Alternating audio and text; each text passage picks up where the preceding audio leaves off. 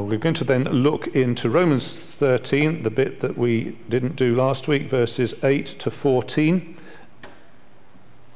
And I want to remind you that this section, beginning in chapter 12, verse 1, is saying, in view of God's mercies, etc. How do we live? How should we live in view of God's mercies? Chapter 12 and 13 and 14 and 15 go on from how to become a Christian to what the Christian life is like. And because of being a Christian, how then should we live?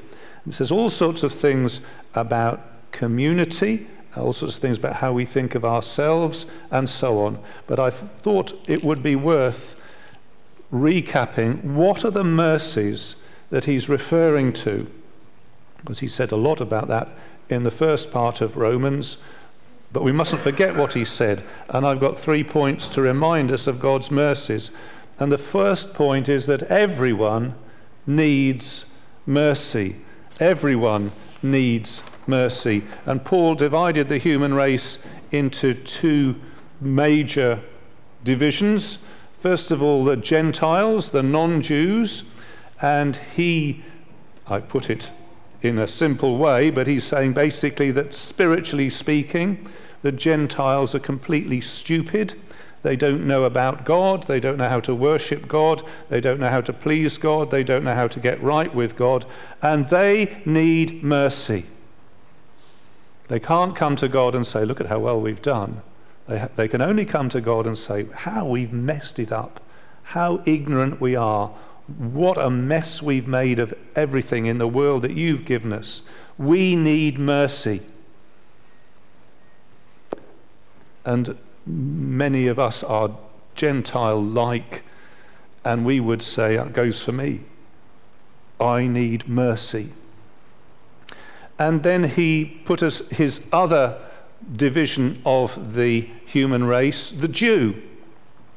And the Jew, by contrast, is spiritually educated. And you might say, well, I've been brought up in a Christian home, and I'm more like the Jew than the Gentile, in the way Paul's saying it. The spiritually educated Jew has the law of Moses, and so this person knows moral direction. And this person might say they were morally advanced. They might be like the rich young ruler who, when Jesus said, have you kept the commandments? He says, yes, I have. I've honored my mother and father. I haven't committed adultery. I haven't stolen things. I haven't killed anybody. And this person might say, I'm morally advanced. But the gospel says, you need mercy too, because no one is sufficiently morally advanced or spiritually educated to come before God and say, look how well I've done.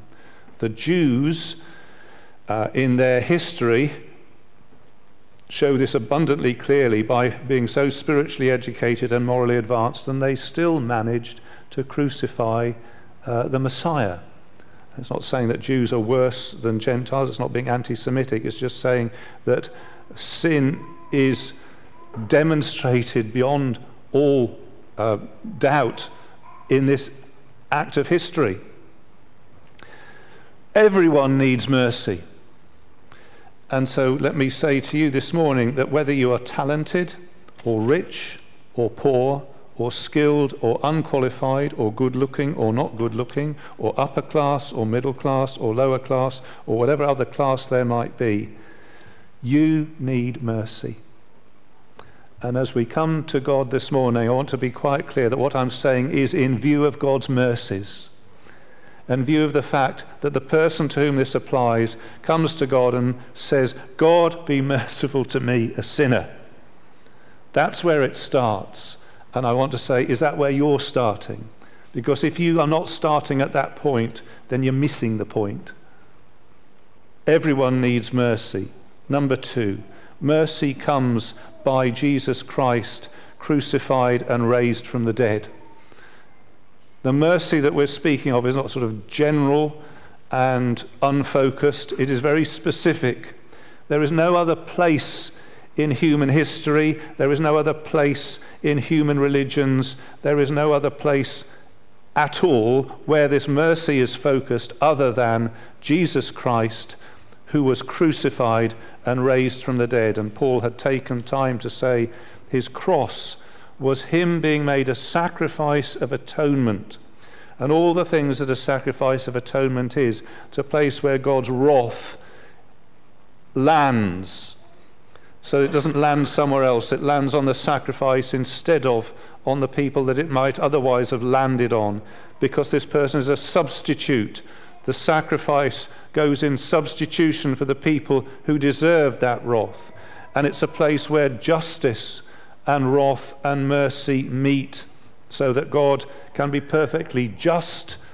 He has punished sin, but he's shown mercy to sinners because he punished sin in the person of Jesus Christ, the atoning sacrifice. So I want to say, have you received mercy? Have you seen quite clearly that the only place that mercy can come is Jesus Christ?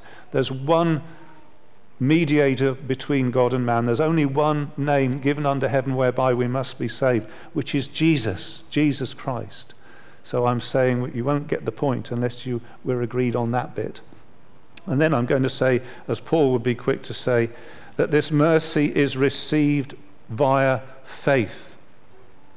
It's not received by the law, whether it's the law with a capital L, the law of Moses, or whether it's a law with a small l, like being winner of the something or other competition, or chairman of the golf club, or whatever system of laws and rules and regulations you have. You can't receive mercy by doing stuff to earn it. It's by faith. It's when God's word comes to us, and God's word in the gospel, the promises to do with Jesus Christ, come to little us, and God says, you can receive mercy. Your sins can be forgiven. Your sins can be blotted out. Even though they're red as scarlet, they can be white as wool. I can do that. I do it through Jesus Christ. Do you trust me on this? And faith says, yes. I believe it. And that is where we're starting, in the mercies of God, which are received by faith. And you might be thinking, it ought to be a lot more complicated than that. You really ought to sort of earn it, shouldn't you? I mean, God isn't a socialist. He doesn't give people stuff for nothing. They've got to earn their way. And actually, God, I don't know whether this is a political statement, but God is gracious. He gives people forgiveness freely for nothing. And so the mercies that we're referring to are these. Everyone needs it. It comes through Jesus Christ, and it's received by faith. And in view of those mercies, we go on into the chapter. Are you with me so far? Yeah.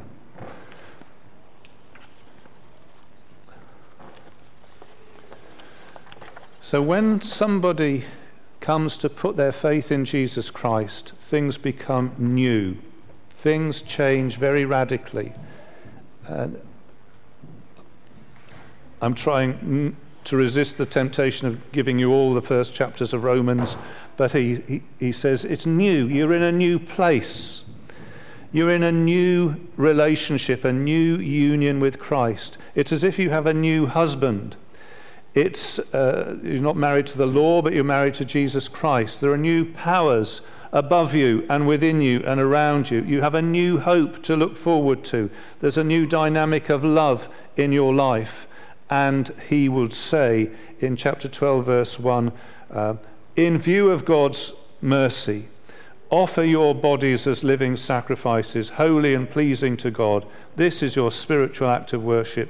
Do not conform any longer to the pattern of this world, but be transformed by the renewing of your mind. And he's going to talk about how you think. It's going to affect how you think. It's going to affect how you offer yourself to God, because this salvation is so surprisingly generous and amazing that he can say, on that basis you offer not just part of yourself, but your whole self in the service of Jesus Christ. And he's going to say it's to do with community, it's to do with being the body of Christians, it's to do with the way you respond to things. And down into chapter 13, verses 6 and 7, he said, you're in, even you being a Christian in a society where there are people governing who are not Christians, you're still actually in a realm where God rules and where his grace is operating. And you're still in various sorts of contract with them. And he said in verse 7, if you owe taxes, well, pay the taxes. If you owe revenue, then pay the revenue. If you owe respect, then pay respect. If you owe honor, then pay honor. And that takes us on to his next statement, which is about owing debts. So we've got two sections, verses 8 to 10, and then another section, verse 11 to 14, and we'll just go through them. So the first section from verse 8, he says, pay off your debts. Let no debt remain outstanding. I think he's talking about life in this world. If you've borrowed some money and you've promised to pay it back, we live in a world where covenantal arrangements, agreements matter to God. So if you've said that you pay some money, then you should pay it. I don't think he's saying never borrow money, but I think he's saying if you said you'll pay it back, then pay it back. Let no debt remain outstanding. And then his next words are except. Except, well, the continuing debt to love one another. What's he saying? I think he's saying that you pay off the debts. You know, you've borrowed some money, I don't know, whatever it is, your Barclay card.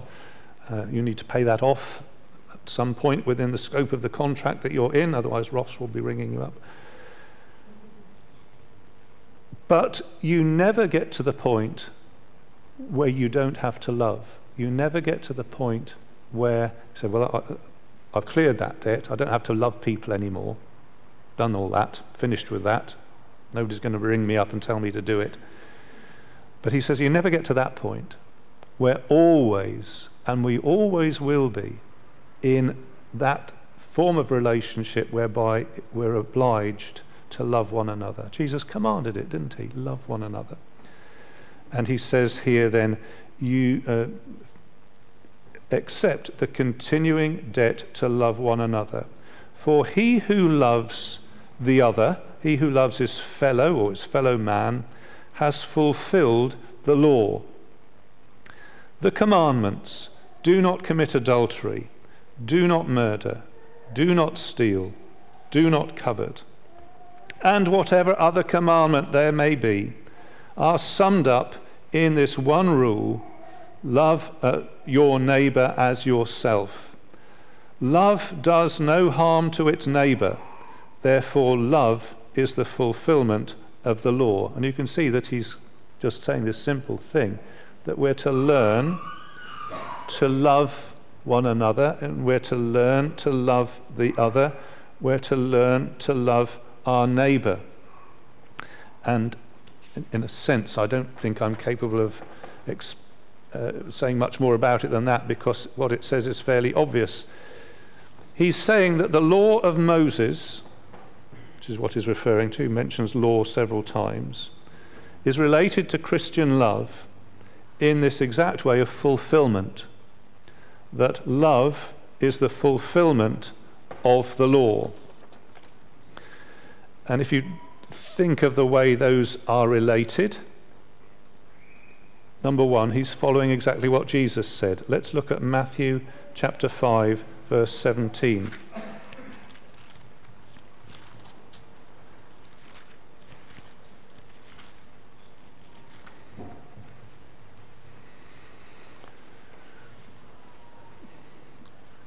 Matthew chapter 5, verse 17, in which Jesus deals with this rather fundamental question of his relationship to the Old Testament, to the prophets, and to the law.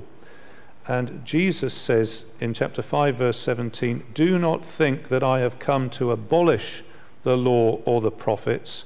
I have come not to abolish them, but to fulfill them."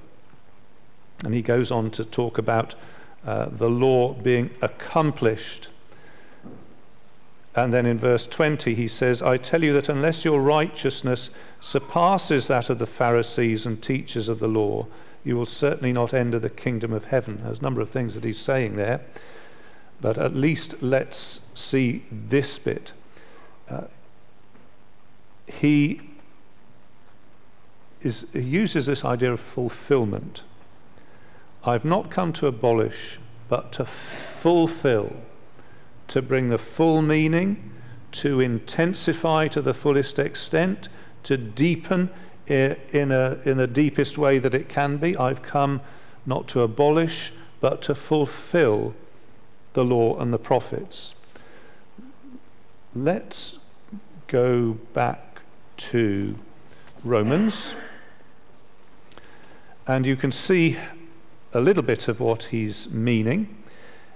Paul picks out a number of commandments. He tells us that there are other commandments than these, but these are the ones that he is just picking out for these purposes. He's not talking about our relationship with God. He's picking out the commandments that are to do with relationship between one human being and another. And he says, here are some. Do not commit adultery. So that's commandments to do with sexual ethics. And the Old Testament has a sexual ethic. It's very much to do with commitment and covenant, contract, very much to do with two people making a commitment to one another in some recognizably public and definite way. And it's within that covenant that sexual relationships are to take place. And so when he says do not commit adultery, he's saying don't have sexual relationships which break that covenant contract, which break the commitment to the one person, which is the way sexual ethics works in the Old Testament. And Jesus says in the New Testament, I don't abolish that, we fulfill it. We make it not just a negative thing, but a positive thing. What does he say about murder? Well, the Old Testament says do not murder. So don't take your revolver and shoot somebody if they get ahead of you in the queue in Sainsbury's or Aldi or wherever you go. Don't do that. And you might say, well, I can tick that one off because I haven't actually done that. I don't even possess a revolver. But you know how Jesus does this, doesn't he? He takes that, he doesn't abolish it, but he fulfills it. He fills it with meaning, and the way he says is there's more to it than just not bashing somebody's head in. It's actually about not getting angry with people. It's actually about what you feel about people in your heart. It's about how you refer to people, and whether you insult them or not. He says, I've not come to abolish the law, but to fulfill it. Love is the fulfillment of the law. And then there's a law about property. Do not steal. Well, I'm not sure whether I can give a quick example of that, but we take it that Jesus is saying, I want that fulfilled. I want a full measure given to that meaning. And then Paul gives this other commandment, do not covet, which is to do with the inner attitude. The inner attitude of coveting says, I can't be happy if somebody else has got something that I haven't got. I was happy before, now I realize they've got that. I'm unhappy because I covet what they have. And Jesus fulfills that. Jesus wants that fulfilled in us. And I'd suggest that the opposite of coveting is contentment, is saying to the Lord, you give me what I need. I pray to you when I realize I need something. you look after me, and you're my heavenly Father through the Lord Jesus Christ, and therefore for me to be complaining and unhappy because somebody else has something and you, Heavenly Father, haven't given that to me, it shows a lack of faith. It's a lack of contentment. So I would venture to say that Jesus is saying that his believing people should have a degree of contentment. And Paul says you can boil all that down. You can sum it up, or you can head it up in one word. He doesn't say rule, he says word, one word. And the word is love your neighbour as yourself. Let's look at Luke 10 verse 29. Luke 10 verse 29.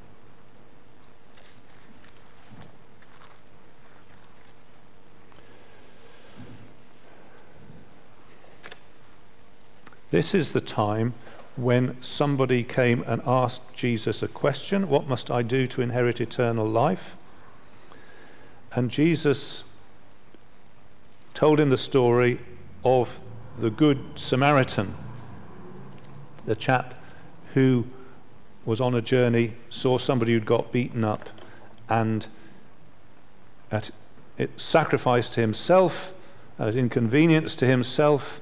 He very generously helped this man whom he didn't know, didn't have anything in common with, but just helped him because he'd actually come across him on his journey, the Good Samaritan. And Jesus says, what's the basis for that? Or what's the basis for that? In Luke 10, verse 27, love the Lord your God with all your heart and with all your soul and with all your mind. This is what the questioner is saying. And love your neighbour as yourself. And Jesus says that is correct. You have answered correctly. And then the whole question of who is my neighbour. And Jesus tells the story to point that out. The neighbour is not just the people in the church, but the people that you come across, people that you might have no particular connection with. Who is my neighbour? Well, says the Lord Jesus, the love which is the fulfillment of the law is to love your neighbour as yourself. You notice in passing, we're not forbidden to love ourselves. It's impossible not to care about yourself, and we're supposed to. It's not a wrong thing to do. But he says, love your neighbour in the same sort of way. Love your neighbour as yourself. So to summarise that, the law is not discarded, but honoured in fulfilment. Second summary point, Christian love is not basically negative. The law is framed in negatives. You don't do this, you don't do that, you don't do that. But the Christian fulfilment of it is essentially positive. The summary, love your neighbour, do good to these people. And it includes the rather uncomfortable implications from Jesus. You can't just limit your neighbour to the people that you feel comfortable with. Could be anybody, depending on who you come across. Christian love is not negative, but positive. And my third point, Spirit-enabled fulfillment exceeds mere law-keeping. I think that that's the genius of what Paul is saying in Romans 13. But how Christians love has got a momentum to it, an imagination to it, and a breadth to it, and a creativity to it, which the law of Moses was getting at, but never encapsulated. That Spirit fulfillment exceeds mere law-keeping. And let me give you a great example of this.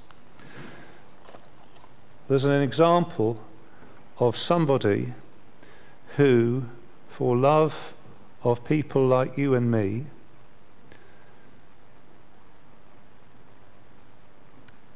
came from the place which was his home, came to a very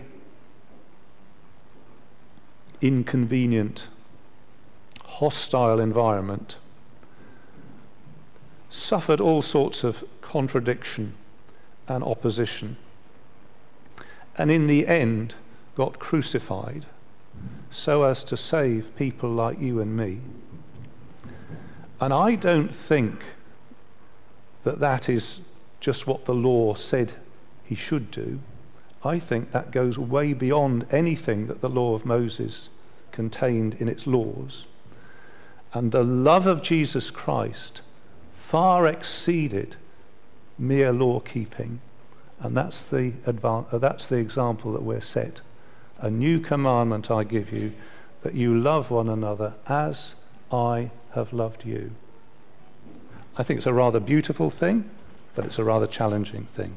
Let's move on to the next section.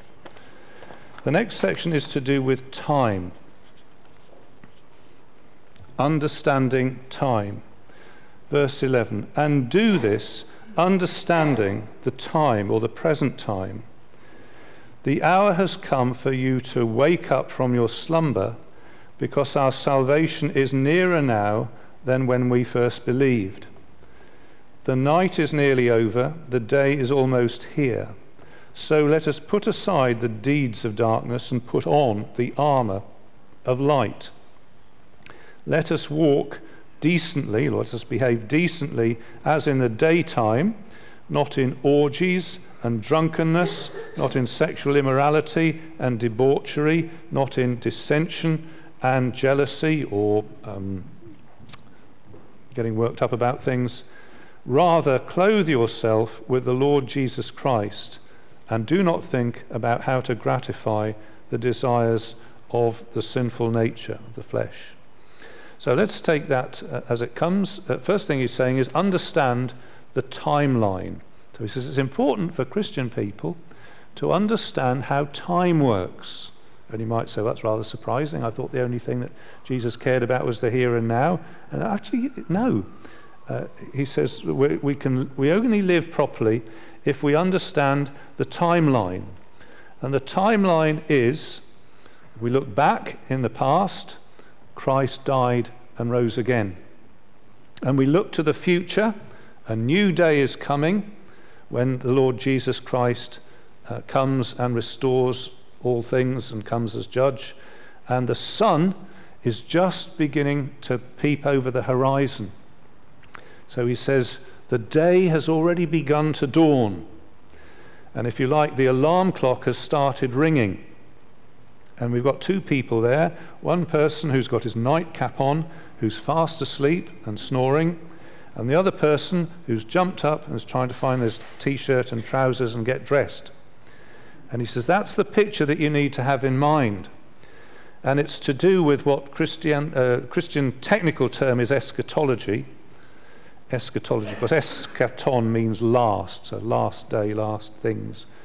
And I don't want you to get tangled up, because for some people eschatology brings them into all sorts of arguments about being post-trib, pre-rapture, post-millennium, all sorts of things like that, which at the very least are making a mountain out of a molehill, but at worst confuse us from the main point, which is there is a timeline. Jesus died and was raised, and he's coming again as Redeemer and Judge, and we are living smack between those two great events. So eschatology is to do with the final end of things. And I need to say a little bit more about the eschatology, because eschatology has a logic to it, and a little bit like the difficult themes of predestination and election, you have to learn how to connect up the different parts of it. If you connect them up wrong, you can get into a huge tangle. So it's not only what the parts are, but how you connect them that matters. So you could have an eschatological logic which says Jesus is coming again, he's going to judge the world, everything will be made new, so the logical thing to do is to just sit and wait. There is a certain logic to that. And the example that you could give would be to say, if you do anything else, it's just like moving the deck chairs on the Titanic. The Titanic was that great big ship that sank, and moving the deck chairs is pretty pointless. So people might say the logic of this is you just sit and wait. Okay, that's logic A. Logic B is you withdraw into a Christian bubble. So you just meet your Christian friends and you try and keep out of the way of the nasty world, and it can be done, particularly if you've got enough money. So I'm told, but I don't know whether it's correct or not, that it's possible in some Christian churches in America, because they're so big and they've got their own leisure centre and school and university and everything else, that you can just live in a Christian bubble. So I've called that the nuclear bunker logic. So you just get into your bunker and get on with things, but you're just hidden away from everything else. And there is a logic to that. But my version C is that you say the dawn is coming. That will be a new form of existence. There will be a new world. There'll be a new heaven and a new earth. That's where I belong, and I shall live now as if I belong to there already. That's logic C. It's a citizenship logic, and I'll try and find a couple of examples of this. So you might say, so Christoph might say, Christoph is from Switzerland, he might say, my home country is Switzerland, and I don't want to forget it while I'm here in England, and every day I will eat muesli, and every day I will speak Swiss German, and every day I will live as a Swiss man. I will even bring my military rifle in case of warding off unknown attackers, and I will live like a Swiss person even though I'm here in England. Now he could say that. Where is Christoph? There you are. But I don't think he has said that, because he talks to us in English and he eats the same food as we eat, and I haven't seen any firearms. So I don't think he is but you see the point. And you get things like expatriate communities. So when we were in Cyprus, there were some expats there, and they don't learn Cypriot Greek, they speak English, and they don't do Cypriot things. They don't live in Cypriot houses, they live in massive £500,000 houses with finished glass and self-sufficient energy and swimming pools, and they live in an English way. They watch the English television even though they're in a foreign country. Do you see the point? The idea of citizenship, keeping your citizenship even though you're in a foreign country. And there's a very nice book which somebody gave me as a present where it refers to the Narnia books, which some of you will have read, books by C.S. Lewis about a country called Narnia where the Christ figure Aslan is the king. And one of the characters in this is removed from Narnia, where Aslan reigns, and brought into some other horrible place and told not to believe in Aslan anymore and not to live like that. And this character says, I'd prefer to live like a Narnian, come what may, do to me what you may, I believe in Aslan, and I'm going to live as if that country is the country I belong to. And it's one of those bits in the story where if you're reading it to a child, you have to avoid weeping on the page because it's such a good thing to say. So which of those is the biblical logic? And I want to say that the biblical logic is not A, just sit and wait, and it's not B, withdraw into a Christian bubble, because as you will have noticed, what Paul was saying in the earlier part of the chapter is there is a way to live in the society that you are in. I think that's a point worth pondering. A Christian is able to live in whatever difficult situation you're in. There's enough in the gospel and enough in God's providence and enough in prayer for you to be able to live in roughly speaking, the situation that you're in, the employment that you're in, etc., etc. Paul's logic is not A or B, it's C. And he says, the day is coming. So don't live as if you are children of the night. Don't do that. Don't be fast asleep. But put your clothes on as children of the day and start living as children of the day. And he gives us a set of opposites, which we'll just look at. So, if you were to live as citizens of this world, you might get involved with the deeds of darkness, verse 12. The night is nearly over, the day is almost here. Let us put aside the deeds of darkness and put on the weapons of light. Interesting that he doesn't say clothes of light, he says weapons or armor. So there's something quite military about it. It's saying if you're going to live according to the coming world, you're going to have to fight a bit. You're going to be ready to fight. It won't come easy. You're going to have to take yourself in hand. You're going to have to be a bit like a soldier. And then he gives some more opposites. So he says, let us, verse 13, let us walk decently. So he uses a word which means something like wholesome or clean.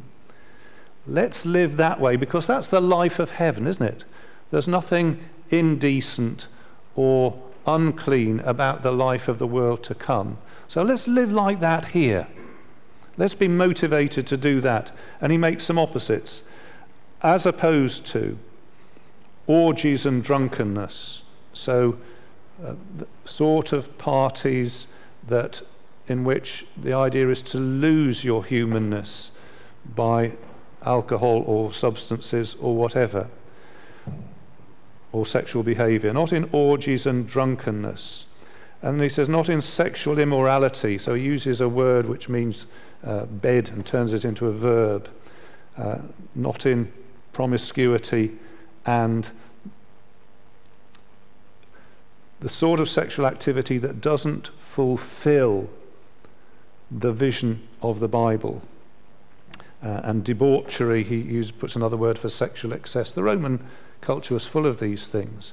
And then interestingly, he puts at the end, as another thing to avoid, dissension. So being dysfunctional in your relationships, being always difficult, always awkward, arguing.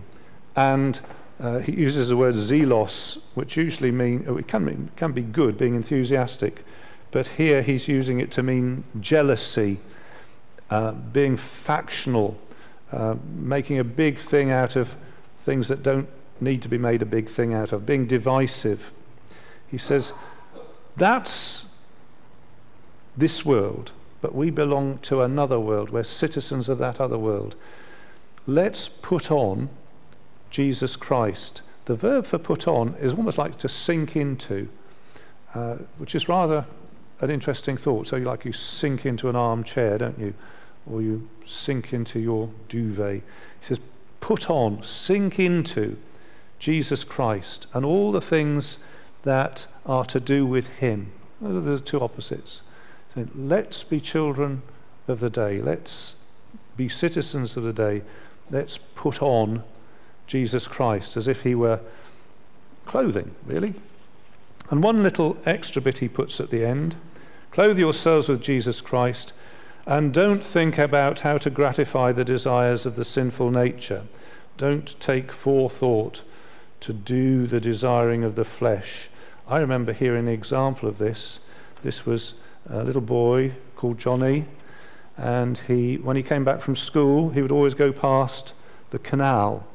And his mum said, Johnny, you must never, ever go swimming in the canal. You must never, ever go swimming in the canal. It's very dangerous, very cold. You won't like it. It'll do you harm. And Johnny said, yes, Mum, but can I take my swimming costume and my towel with me in case I get tempted? And I think it's a perfect example of what Paul's saying don't do. Don't think ahead as to how you can gratify the desires of the flesh. Don't. So, we've looked at, number one, in view of the mercies of God, live in love, which is the fulfillment of the law. And because of the time scale, it's now time to wake up and live as children of the light. And it's all by the mercy of God. Let's sing together.